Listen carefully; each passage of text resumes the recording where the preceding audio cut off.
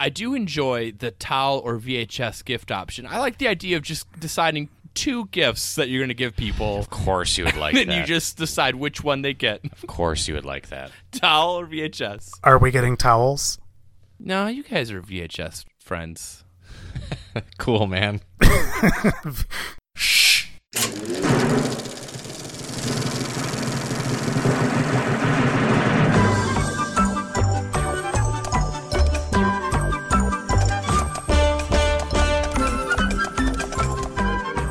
Welcome, listeners. Merry Christmas. Happy holidays. We are having a special episode, a Christmas episode. We're talking about a Christmas movie. We're talking about Scrooged. I'm your co-host, Rob, and joined as always by my real cheerful friends, Joe and Duff. Happy holidays. We're so happy to share this wonderful day with you while you drive to your in-laws' house or whatever you have to do. I almost wasn't available for this. My cancer-ridden mom, I was getting her a gift, and, I was just in line, and I didn't have enough money. It's just a pair of shoes, but it meant a lot to her. But don't worry, everything worked out, and I'm here. We're going to talk about Scrooged. This is an interesting holiday film. What is this movie? Who is it for? Well, let's quickly, if you've never seen Scrooged or never heard of it, it's A Christmas Carol. Retold. Another variation of A Christmas Carol. In the late 80s, and you know it's the 80s because there's a lot of tab. There is a lot of tab. Yeah, I mean, okay. I didn't want the first thing I say about this movie to be negative. But who drinks vodka and cola? Explain that to me. That's what you drink when you're an alcoholic and out of everything else. When someone who got veal for Christmas.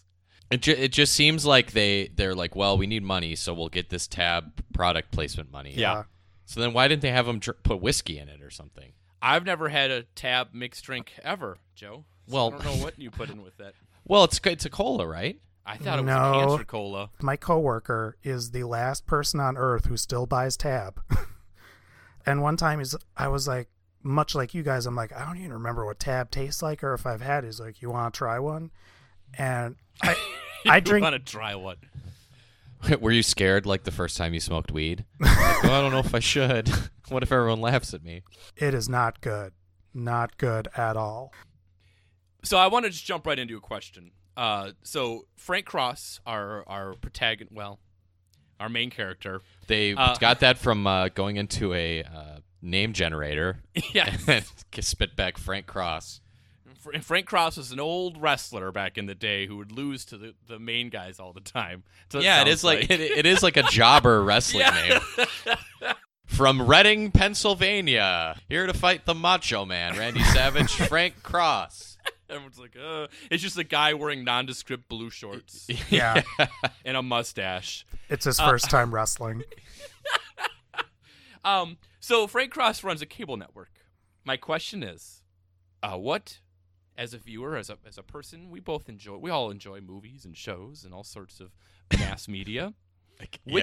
Which show would you be most excited to tune into on IBC? Here are your 5 options. Oh yeah, I'm into this. The Night the Reindeer Died. That's the one with Lee Majors, right? That's Yes. one of Lee Majors protecting Santa Claus from terrorists. All right, so far that's my number one. Bob Goulet's Old Fashioned Cajun Christmas. That, I think, might be the funniest joke in the whole movie for me. So, also that they call him Bob. I've always it messed me up too. So yeah, Bob Goulet's Cajun Christmas is probably my front runner. I kept waiting for Kermit the Frog to like show up in the background. It's like this one I don't know if it has legs, but it sure works for me as a joke. Father Loves Beaver. Of course, that's right in keeping with all your great jokes from tonight. I mean, it's kind of funny, but it's funny. It's funny, but it's lazy. Oh yeah, that's true. Scrooge, which I think is not the one we're gonna choose. That's the Buddy Hackett Scrooge. Yes, seems terrible. Or Frisbee the dog.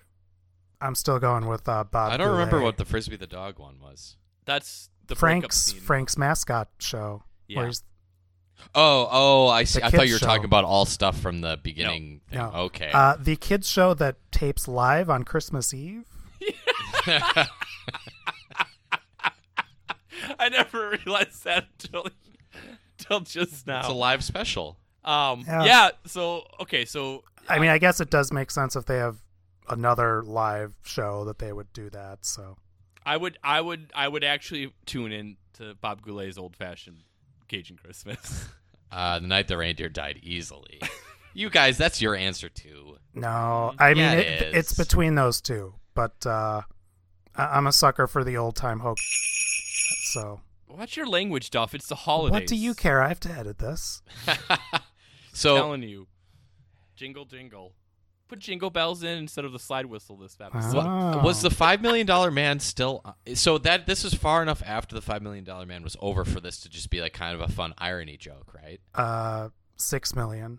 $6 million. But yeah, like this, like I would There's- guess that was done by there's the budget late cuts. 70s. Yeah, 78. It had its last episode. So we're a decade past that, and So we're the youngest people that and only because we're Yeah. somewhat like pop culture savvy, we get that. yeah, yeah, But no matter what you do, if you get like some B-list celebrity, by nature, getting a B-list celebrity as like an ironic joke, it's got a short shelf life. and it's a funny joke. Like it's funny even if you Even don't know even who if it you don't is. know who it is, it's Yeah. funny. Like defending Santa from terrorists is a pretty great cold open for a movie. yeah. This movie also has something that, as a child, I loved this person, and it's got old Bobcat. Yeah, he's great. He is Yeah. he is very good, and I kind of went down an internet rabbit hole, guys, on old Bobcat. Is it Bobcat? Say his last Goldthwait. name. Goldthwait. Okay, He's awesome. he is awesome. Yeah, he's a very interesting person. Do you guys know about his guest appearances in the 90s when he would go on talk shows and just wreak havoc?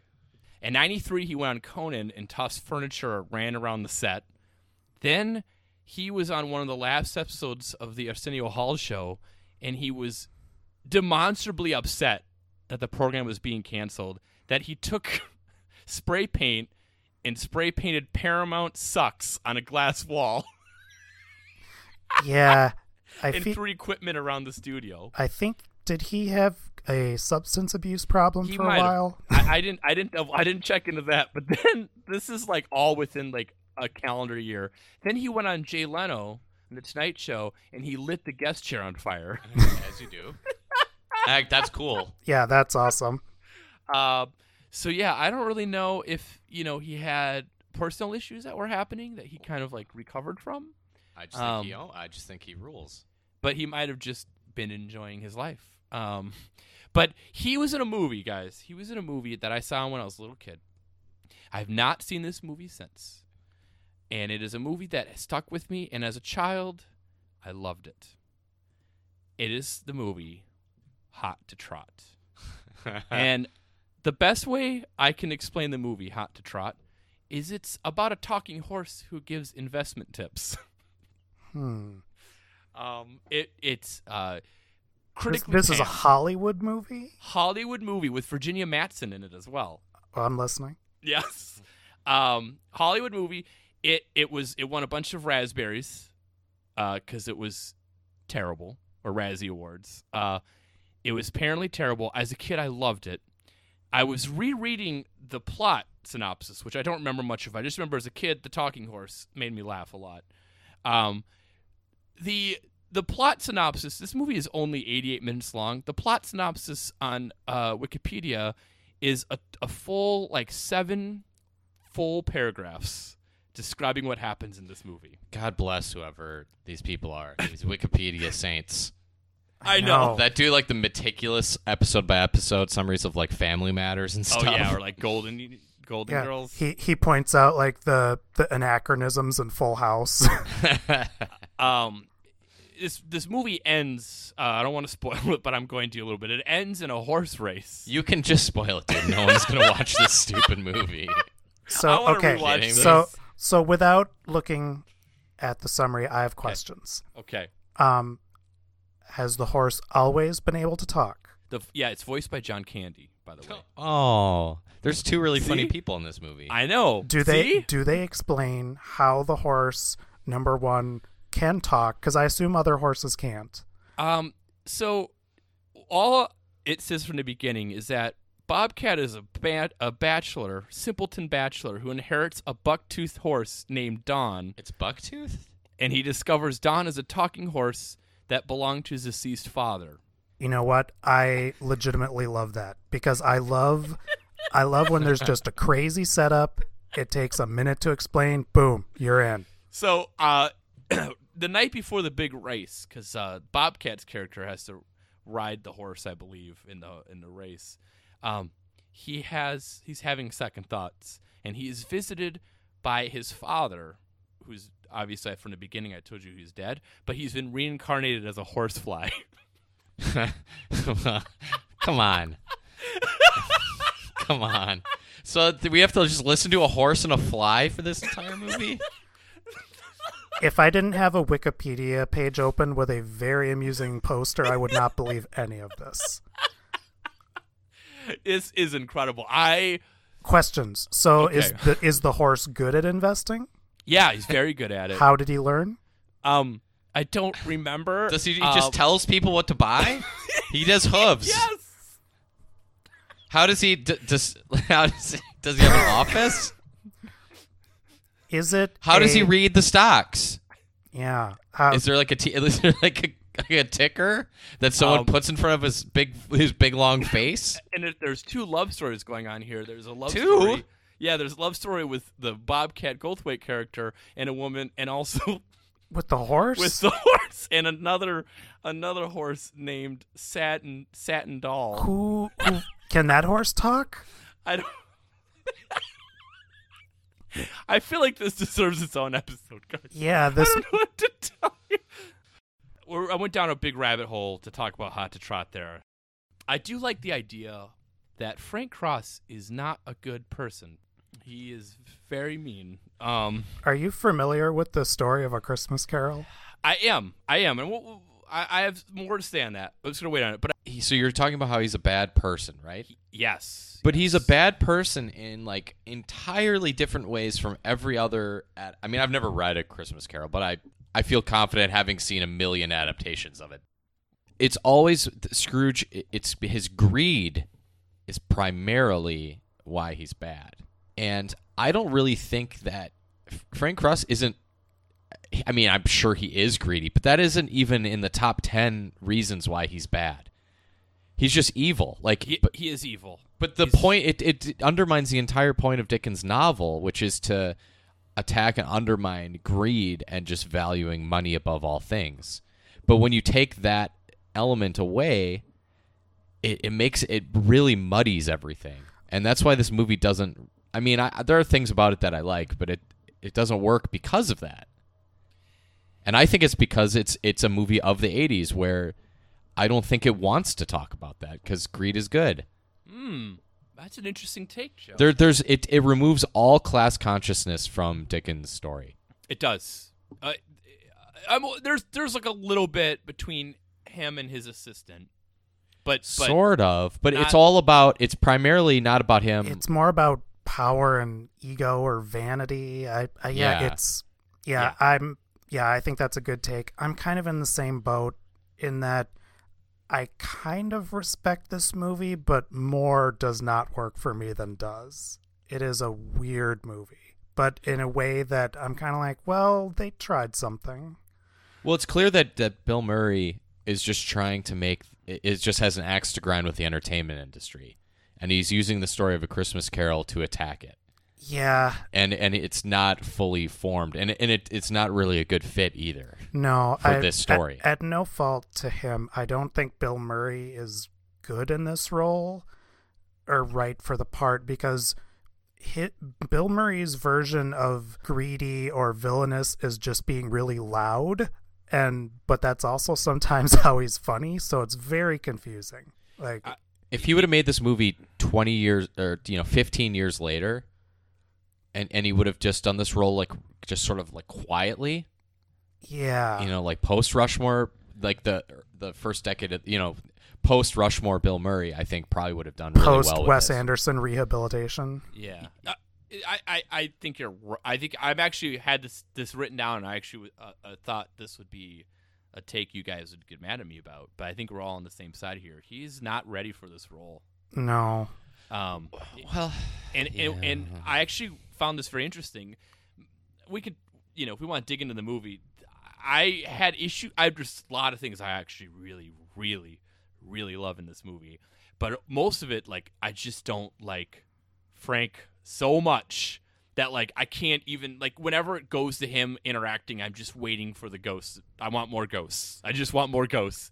But at the end, when, we sort of have, like, his, monologue at the end, and this sort of, like, the Christmas spirit creeps back into this movie pretty strong at that point.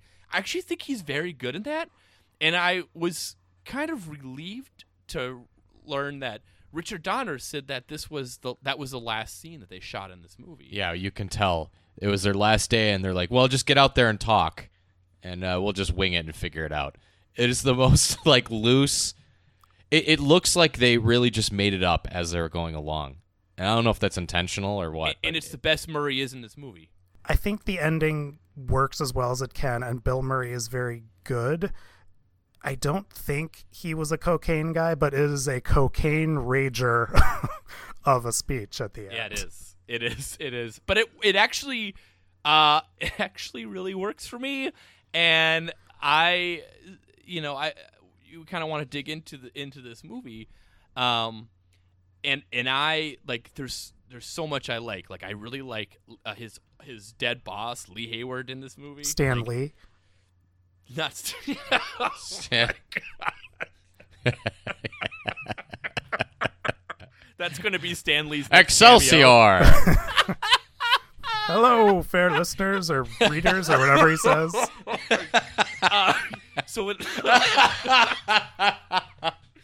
I'm back in on the Marvel Cinematic Universe. If All the rest of the Stan Lee. cameos are just going to be that guy now for the future movies? Yes.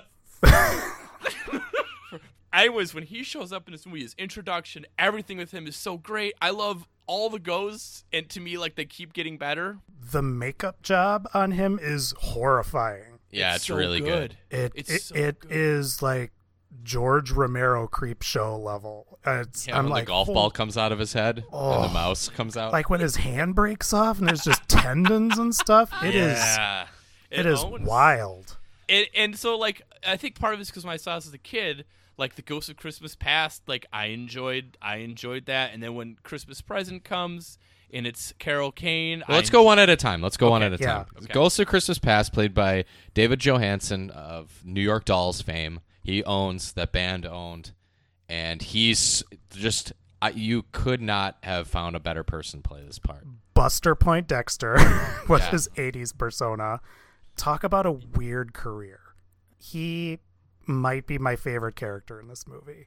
Yeah, he's mine for sure. Well, him and Bobcat are my favorite. I mean, I'm still like Lee Hayward. Yeah, he's good too. But yeah, Ghost of Christmas Past is great. And actually, like a lot of the past stuff, I think, especially when he's a kid and stuff, I thought was pretty good. One of the issues I have with this movie is that it's so tonally inconsistent. So it will go from kind of farce and kind of like a Abrams Zucker movie feel to really kind of sad and more with the Dickens feel, and they never really mesh well for me. And again, to Murray's ad-libbing, there's a lot of the time when he'll say a joke or something and it just kind of takes you out of it. And I think he's the worst part of the movie. Yeah, that might be a fair assessment.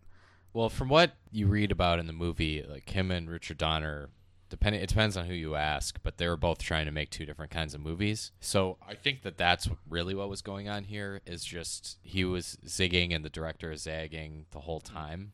And I think that's why it's so inconsistent. That could be it. And I think that this is a difference between a director that can handle Bill Murray And then Groundhog Day is an example of a director who can. Yes. Because it was the same working environment for Groundhog Day. Like him and Harold Ramis. I mean, that ended their friendship, and they never talked again. Oh, I didn't know that. From Groundhog Day, and Groundhog Day is great. It's Yeah. fantastic. But Bill Murray didn't like it, and it wasn't the movie that he wanted to make. And Bill Murray said the same thing about this movie, that it could have been great, but he didn't think it worked, and that him and Richard Donner had different ideas of what it should be. But Yeah. obviously, for Groundhog Day, Harold Ramis was able to get enough out of him to make it work, and Richard Donner wasn't. I mean, anything Wes Anderson has done, where he knows how to use him in different ways. It also could just be that might be Wes Anderson. It might also just be Bill Murray continuing to mature. Also, Yeah. I mean, that stretch in the '90s, I would imagine, humbled him quite a bit. I would think so. the movie with the elephant he inherits or whatever, which is kind of the same premise as Operation Dumble Drop. Hot to Trot or whatever. No, that's a different elephant Oh, movie. that's with Danny Donald Glover. Glover. Danny Glover. Donald Glover. When he was like 1. In addition to Richard Donner and Bill Murray being very different people and having very different viewpoints of what this movie should be, is the people who wrote this, not Charles Dickens, but the screenwriters, Yeah. especially Michael O'Donoghue. In some ways, it makes sense that they chose him for this movie, but in other ways, it does not. He was the first head writer for Saturday Night Live, and he wrote for National Lampoon. At that time, those institutions were groundbreaking and edgy and out there. Michael O'Donoghue, at his best, he was subversive, and he was a dark humorist, like kind of a predecessor to David Letterman or The Onion or Adult Swim and things like that. But at his worst, he was kind of an edgelord. So an example of this is the National Lampoon. His biggest contribution was something called The Vietnamese Baby Book. Oh my god. Which was an anti-war parody of, when you get a baby's first book. So this thing was like just a parody, and the only joke was that the United States had napalmed Vietnam. So it would be like baby's first shrapnel. He was actually featured a few times on SNL. He was Mr. Mike's least loved bedtime stories, reading such books as The Little Engine That Died. Okay. And it's not totally known if it's true, but he was attributed as saying, making people laugh is the lowest form of comedy. So, I mean, this guy, good and bad, but yeah. So he's the guy, and again, he had worked with Bill Murray, so in that way it makes sense. He was one of the writers, but I think he was the major force for a lot of it. But so it makes sense from the Bill Murray side, but then meshing him and his sensibility with A Christmas Carol, that is never going to work, in my opinion. And Bill Murray picked him and that other guy to rewrite Yeah. the script too. Like Yeah. they must have changed it so much that the first people didn't get credit for it, I guess. But This was kind of like a Judd Apatow type situation where they would just film and there was so much stuff and a lot of it was cut. I do appreciate how it is 88 minutes. I can't imagine if this movie was like 115. it's longer than 88 minutes. It's like 100 minutes, like with credits. So yeah, I was it's- thinking of Hot to Trot, I guess. Yeah, it's 97 minutes. You're right. So okay, So then we go on went to Christmas the Present. Ghost of Christmas Present. Terrible. I like Carol Kane, so I'm fine with Christmas Present. I like Carol Kane a lot. I do not like Carol Kane in this movie, and It's awful. and I can't tell what she's saying. Like her, It's so bad. this is where it just gets very farcical, slapsticky, but at the same time, we're supposed to be feeling emotions. And she was having like a nervous breakdown during the entire filming of her parts. Yeah, because she was like being. I think because I read that like Bill Murray wanted her to be physical with him, but then she like actually hurt him a few times, like ripped his lip or something. Yeah. No, she sucks in this movie. Yeah, it's Okay, I disagree. What I do love, guys, is the Ghost of Christmas Future. Little goblins. That happened. Like I said, I haven't watched this in a long time, and then they cut to those goblins, and it was like, I was like, oh my god, that's what that's from. Like, that's been ingrained in my brain for so long, and I didn't know terrifying. What it was. Yeah, I didn't know what it was from, and I was like, oh my god, it's this movie. But I remember that a lot. Yeah, it sticks with you. It's a good Ghost of Christmas Future. Even though the future stuff, it feels like, oh man, we got to wrap this up because it's really quick. This kind of goes into a thing I have with Frank. And this isn't even just Frank. This is probably more of a criticism at all for Ebenezer Scrooge and the Christmas Carol. What makes me mad is I think it's sort of dumb that, like, the big moment that this greedy, terrible, in this movie, evil person realizes that, like, oh, I need to turn it around, is the idea that they might die. Like ultimately, it's still about them. That actually affects them.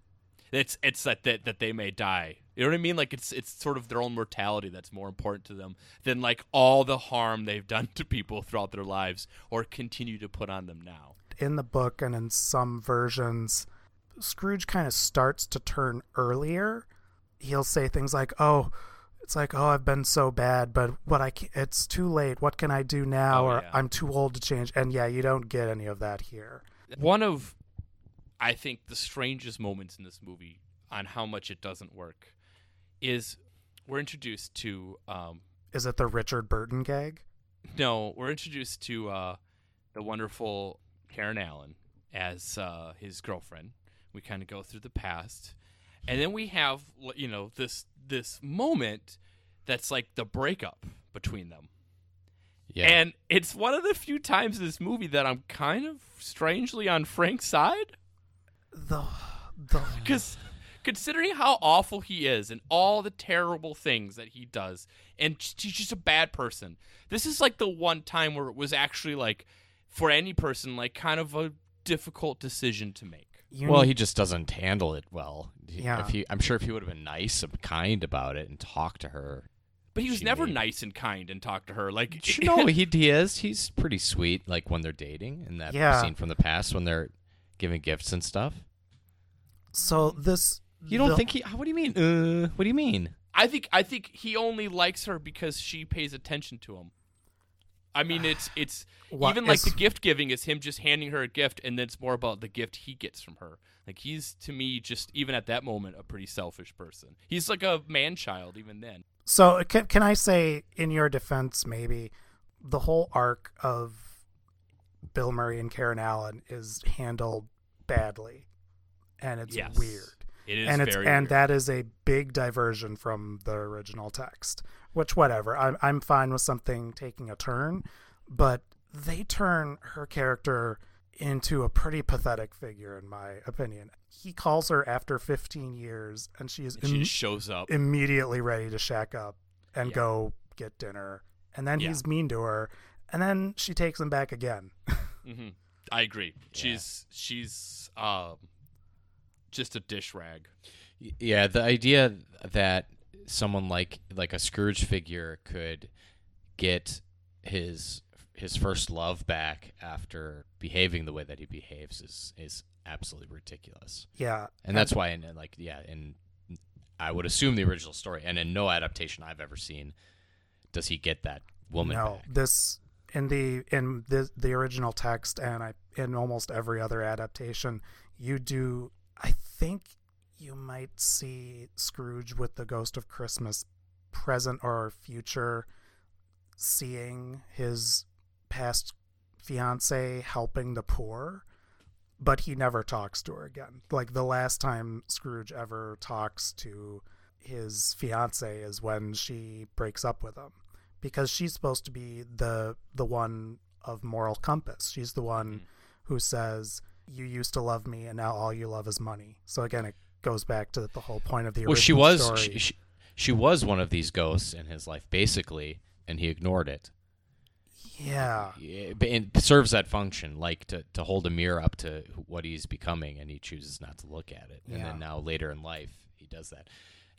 Now, can I say something I like? Just to like this. I am a sucker.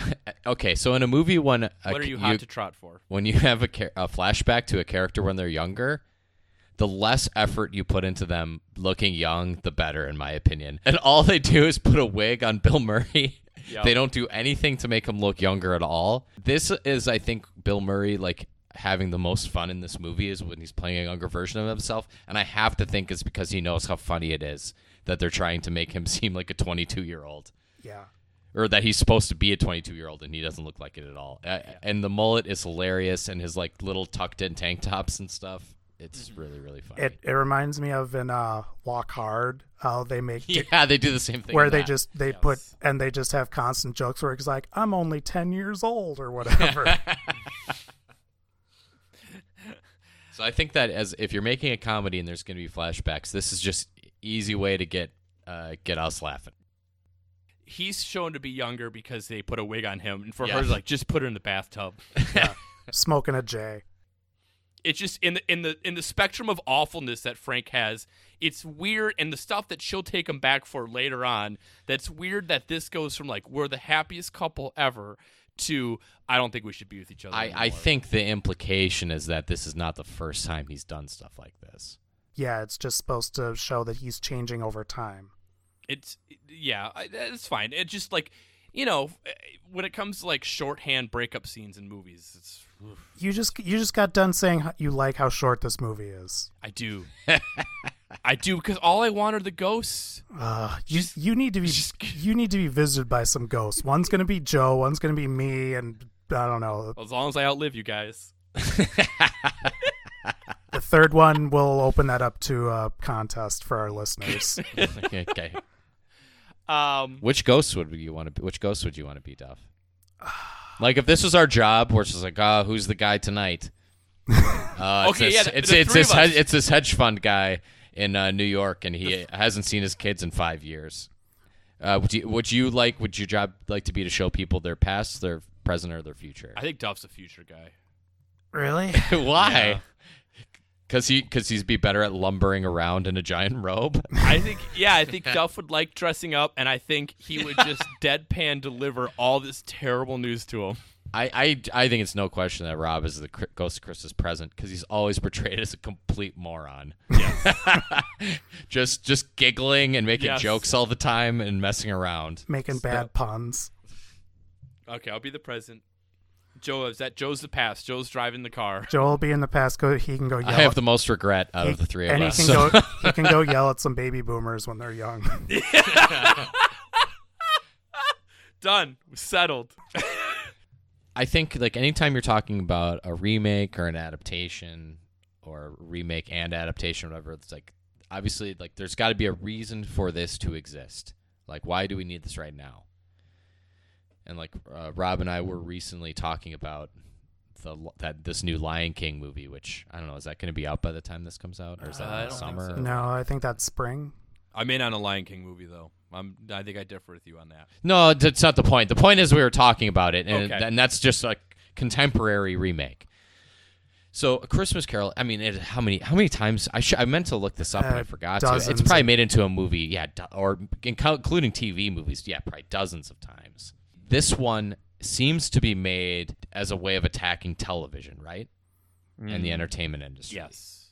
Mm-hmm. And I find it really, really funny to watch this movie where the Hollywood is making this movie, making fun of the emptiness and shallowness of television.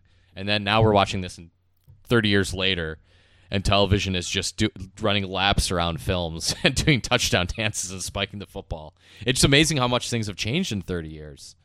Yeah, that's a good way to look at it. I hadn't really thought of that. Like all those parody like TV things at the beginning. It's like, yeah, obviously there's still garbage on TV, but it doesn't have really much cultural power, you know? It's weird because I you're right. I agree with you. But when I was watching this, I think just because of what's in the news, when they were showing these like fake shows, I was just thinking how they don't seem any less real than what's the Fox News streaming channels stuff gonna be. Yeah, but that's just yeah, I guess. It looks like their coverage of but the back Caravan. then, like this would be watched by 50 times more people, you know? Yeah. One thing on the subject of those parodies and whatnot, those feel really ahead of their time.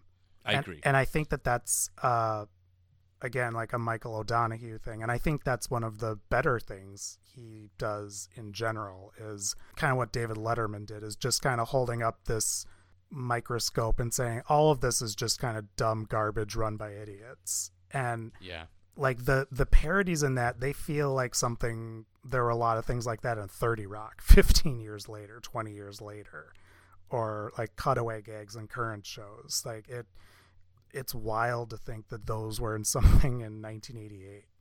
Yeah, it is weird how like the rise of cable in this part of that 87 to 92 era is like how much is targeting like what's happening to television and mass media and how awful it's becoming.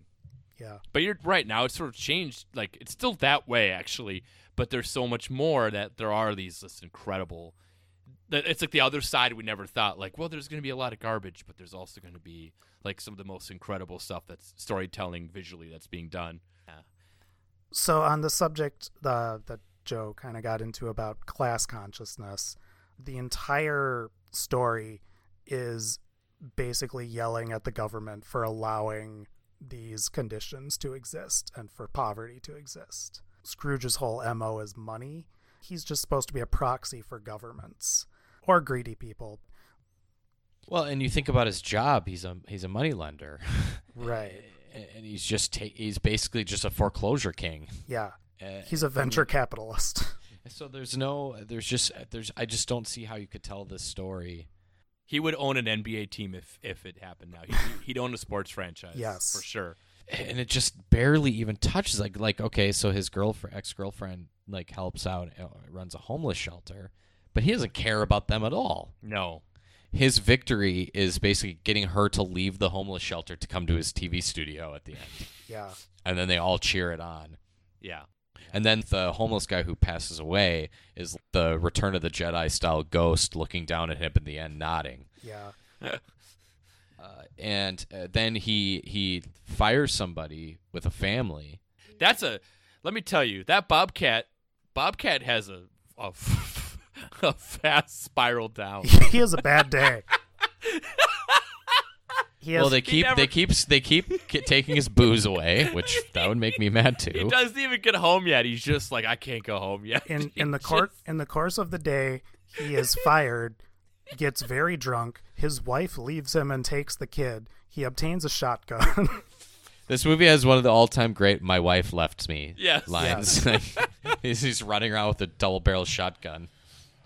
I'm all in for like every time Bobcat was on the screen, and every time he talks, like I just love it. I just love it so much. He's a treasure, and we don't appreciate him enough. We do not, and there's nothing like this modern day, right? Like there's no modern day Bobcat who just has an absurd voice or something. That's another thing that you don't really see. You know, I think like we grew up, there was a lot of like people who you just were their voices were like what carried them so much, or they had a persona.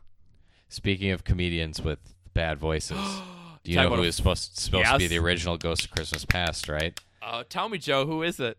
Sam Kinison! That would have sucked. Your daddy did! Had he died before that, or was he just Bill Murray and him? No, Bill Murray was friends with the other guy, so that I think he just with David Johansen / Buster Poindexter. Yeah, I forgot I read about that. Oh man, that's a bullet dodged. I have an Ebert quote that I think is really good. Yeah, he hated this movie. Yeah, this was a 1-star movie from him. One problem is that Murray frequently interjects one-liners that are at right angles to the material, blocking the flow of the story, which I agree with. He gives the impression at these moments that he is seeking to distance himself from the film, but a story like this works only if it seems to believe in itself. You can't badmouth A Christmas Carol all the way through and then expect us to believe the good cheer at the end. I'm kind of shocked of the three of us. I think I like this movie the most, and I didn't think that I was don't mind the it. case. It's okay. But by the end, it's like a weird, in a weird way, in like a weird meta way, this movie like wins me over. Like, because by the end, you know, I kind of, you know, I get the Christmas spirit, and when the little boy talks, it makes me feel things, and it just like I feel like that moment's earned, and by the end I'm like, yeah, holiday. Again, I'm generally not a fan of this movie, but It tries things. I think I will say it's a noble failure. Yeah. Noble failure would be what I would call it too. Sounds like how we would call our projects in general. So let's talk about the holidays. Let's talk about something happy. What's your favorite Christmas song? I have a favorite Christmas album. Can I share that? Yeah. And I think this one might trigger you. Is guys. it the Bob Dylan one? No, it's Is it Reba McEntire? no, it's not. But I think you guys might mock me. I don't know. I legitimately love this album. Every Christmas, I play it, and I play it over and over again, and I really like it. And if I had to say, Slayer, Rain Blood? no, it is a very She and Him Christmas. Oh my God. I love That it. that is twee AF, but I like that. I do It's- like. They have two. They have two Christmas albums. Dude. They have another one? Yeah, dude. Oh, I didn't know that. I'll have to listen to that. I've listened to that album a ton. M. Ward sucks, and anytime anyone pays attention to him is when he sidles up creepily next to some beautiful woman who sings with him. That may be true, but that twee nonsense of She and Him is perfect for Christmas music. I really like their first non-Christmas album, like their actual first album. I do too. So, Rob, the name of the album is called Christmas Party by She. Oh my God. I Spot- hate this album. I've never even heard it. shut your mouth. It's holiday time. Also, they make, in the very She and Him Christmas, they sing Baby It's Cold Outside, and they reverse the roles, which makes it less creepy. Nope, I'm all in on the She and Him. All right. All right. Charlie Brown Christmas is my favorite album. Oh, Like, that's a good one. Yeah. That's a good It's a one. good trio. Duff? Phil Spector's Christmas album, A Christmas Gift for You, is very good. That's the most Duff answer ever. That's the one that has Darlene Love, Baby Please Come Home. Okay. I have no It idea has- what you're talking about. You do, you just don't know it by name. If I want something more traditional, I like the Sinatra Christmas album. Yeah, that's good. So do you have any favorites that aren't made by people who did crimes or were connected to people who did crimes? Non-murderers, you mean? Duff's Big Italian Christmas. I'm trying to think of something made in the last 50 years. I'm surprised that Richard Burton impression didn't work more for you. You know what's actually kind of a good one is that new John Legend album, A Legendary Christmas. That guy seems like he's got it all figured out. Yeah, he does. Yeah. His wife too.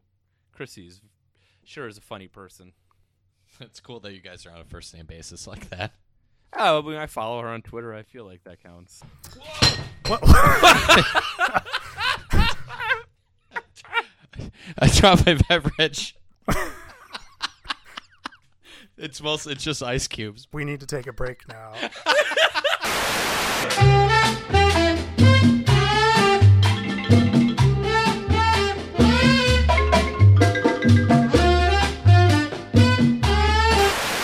All right, I think I can clean this up and talk at the same time. I'm going to a handheld mic. Oh, he's taking the mic off the stand. This is like when I get intimate. You know, you take it Yeah. off the stand and walk closer to the audience and talk a little bit. I'm doing crowd work right now. This is when you give the band a break. How you doing tonight? Listeners? So where you who traveled the farthest to get here tonight? Yeah, crowd work time. Just for the listeners at home, I'm cleaning this up with bed sheets right now that I found in a hamper next to me. Oh my god! You can't keep recording from the homeless shelter. I'm next to the lady from Goonies that's in Scrooged. All right, everything's fine. Duff, go on. Everything's fine here. How are you? How are you? What is your favorite Christmas Carol adaptation? And even if it's Scrooge, you can't say Scrooge drop. So say your second favorite if that's the case. It's a Muppet Christmas Carol. That's my favorite Christmas movie. Period.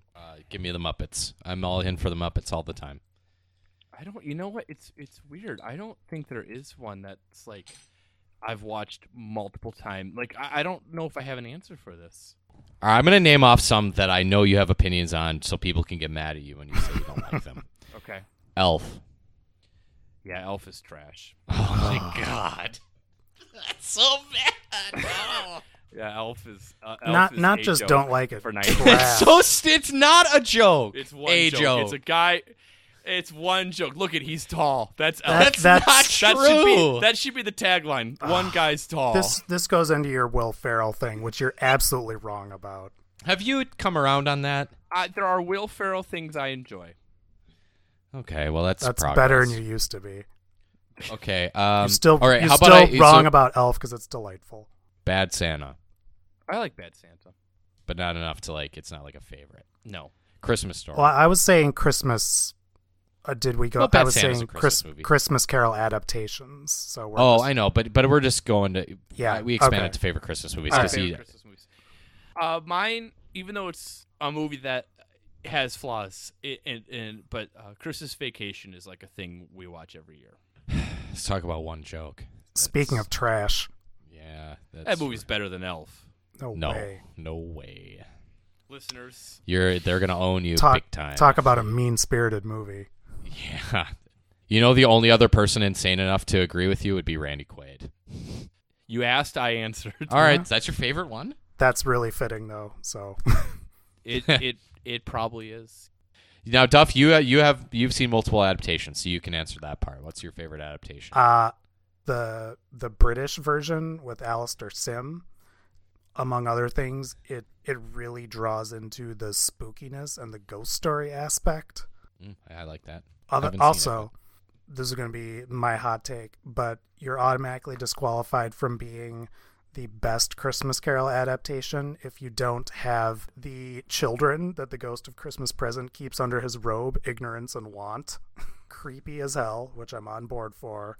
I think that's one of the best scary things that happens in the book, and it's not always included. I think it's in the George C. Scott version, but not a ton otherwise. It's not in the original version. It's not Ghost of Christmas Future, is it? Yet to Come, I think it's called. Yep, Ghost of Christmas Yet to Come, huh? Mm. Anything else for the good of the order or before we go to the dark web? Tales from the Dark Web. Dark web. There's a social network for film lovers called Letterboxd, BOXD at the end. Users there can make their lists of movies and rate them and such. And one of these lists is Christmas movie posters with white heterosexual couples wearing red and green. So what I did, and this is my devotion to a free podcast, I want to know which of these movies had the most bananas plot. So I looked at the summary for all of these movies. How many were there? Let's see. 1, 2, 3, 4, 5 times. So there's 80. And then on the next. Oh my god. And these are all fairly recently, probably in the last 5 years. These are all on like Hallmark or Sure. something like Made for TV. Yeah, made for TV or direct to streaming or whatever. So the first one up is called The Christmas Shepherd, 2014, starring no one you've ever heard of: Terry Polo, Martin Cummins, Jordan Ashley Olsen. I'll just read the summaries of this. So, guys, if you have questions, I don't know. This is literally all I know of these. Sally Brown, a successful children's book author and army widow, loses her late husband's German Shepherd, Buddy, only to later find him adopted by a new family, single father Mark Green and his teenage daughter Emma. Each finds a sense of Christmas spirit as they struggle to decide with whom the dog really belongs. Oh man. Okay. I'm guessing, gonna go out on a limb and guess that some romance occurs, and they don't have to decide. Doggy style. God. Fucking idiot. You're so dumb. So the next one is from 2014, directed by Kevin Fair, signed, sealed, delivered for Christmas. With a duty to deliver every last letter before Christmas, the beloved quartet of post office detectives What? are working around the clock to redirect Santa's mail, just as Oliver runs into his former Sunday school teacher. Oliver is one of the post office detectives. When they receive an emotional last-minute plea not meant for St. Nick, but instead written to God, they must delay their own travel plans to make sure one little girl doesn't lose her Christmas joy, something Oliver and Shane are also struggling to find as they each find a painful they each face painful holiday memories. So Male on male. that's actually good. No. Dang it. You redeemed yourself. So the next one is Journey Back to Christmas, starring DJ Tanner, Candace Cameron Bure, Oliver Hudson, Tom Skerritt. This is 2016, directed by Mel Damsky. World War II has ended, and Hannah is still grieving over her husband's disappearance. When the Christmas comet appears for the first time in 70 years, Haley Bop. Hannah is caught in a terrible storm and knocked unconscious. When she wakes up, she's in 2016. Thank you for reading all those stuff. It got very tedious. I'm glad that we could present everyone this episode for Christmas. I can't think of a better gift. See, you did like giving a gift, Rob. The gift of you talking. The gift of content. Rob, will you make your family listen to this on Christmas Day? No, I will not. I will not. I guess to leave it on a pun for everyone. Oh, God damn it. Can we do that? Can I say that? We don't have a choice. All right. Make sure you have a wonderful Christmas. Enjoy your time with family. Enjoy your presents. And make sure your candy canes are in mint condition. All right. God bless us, everyone.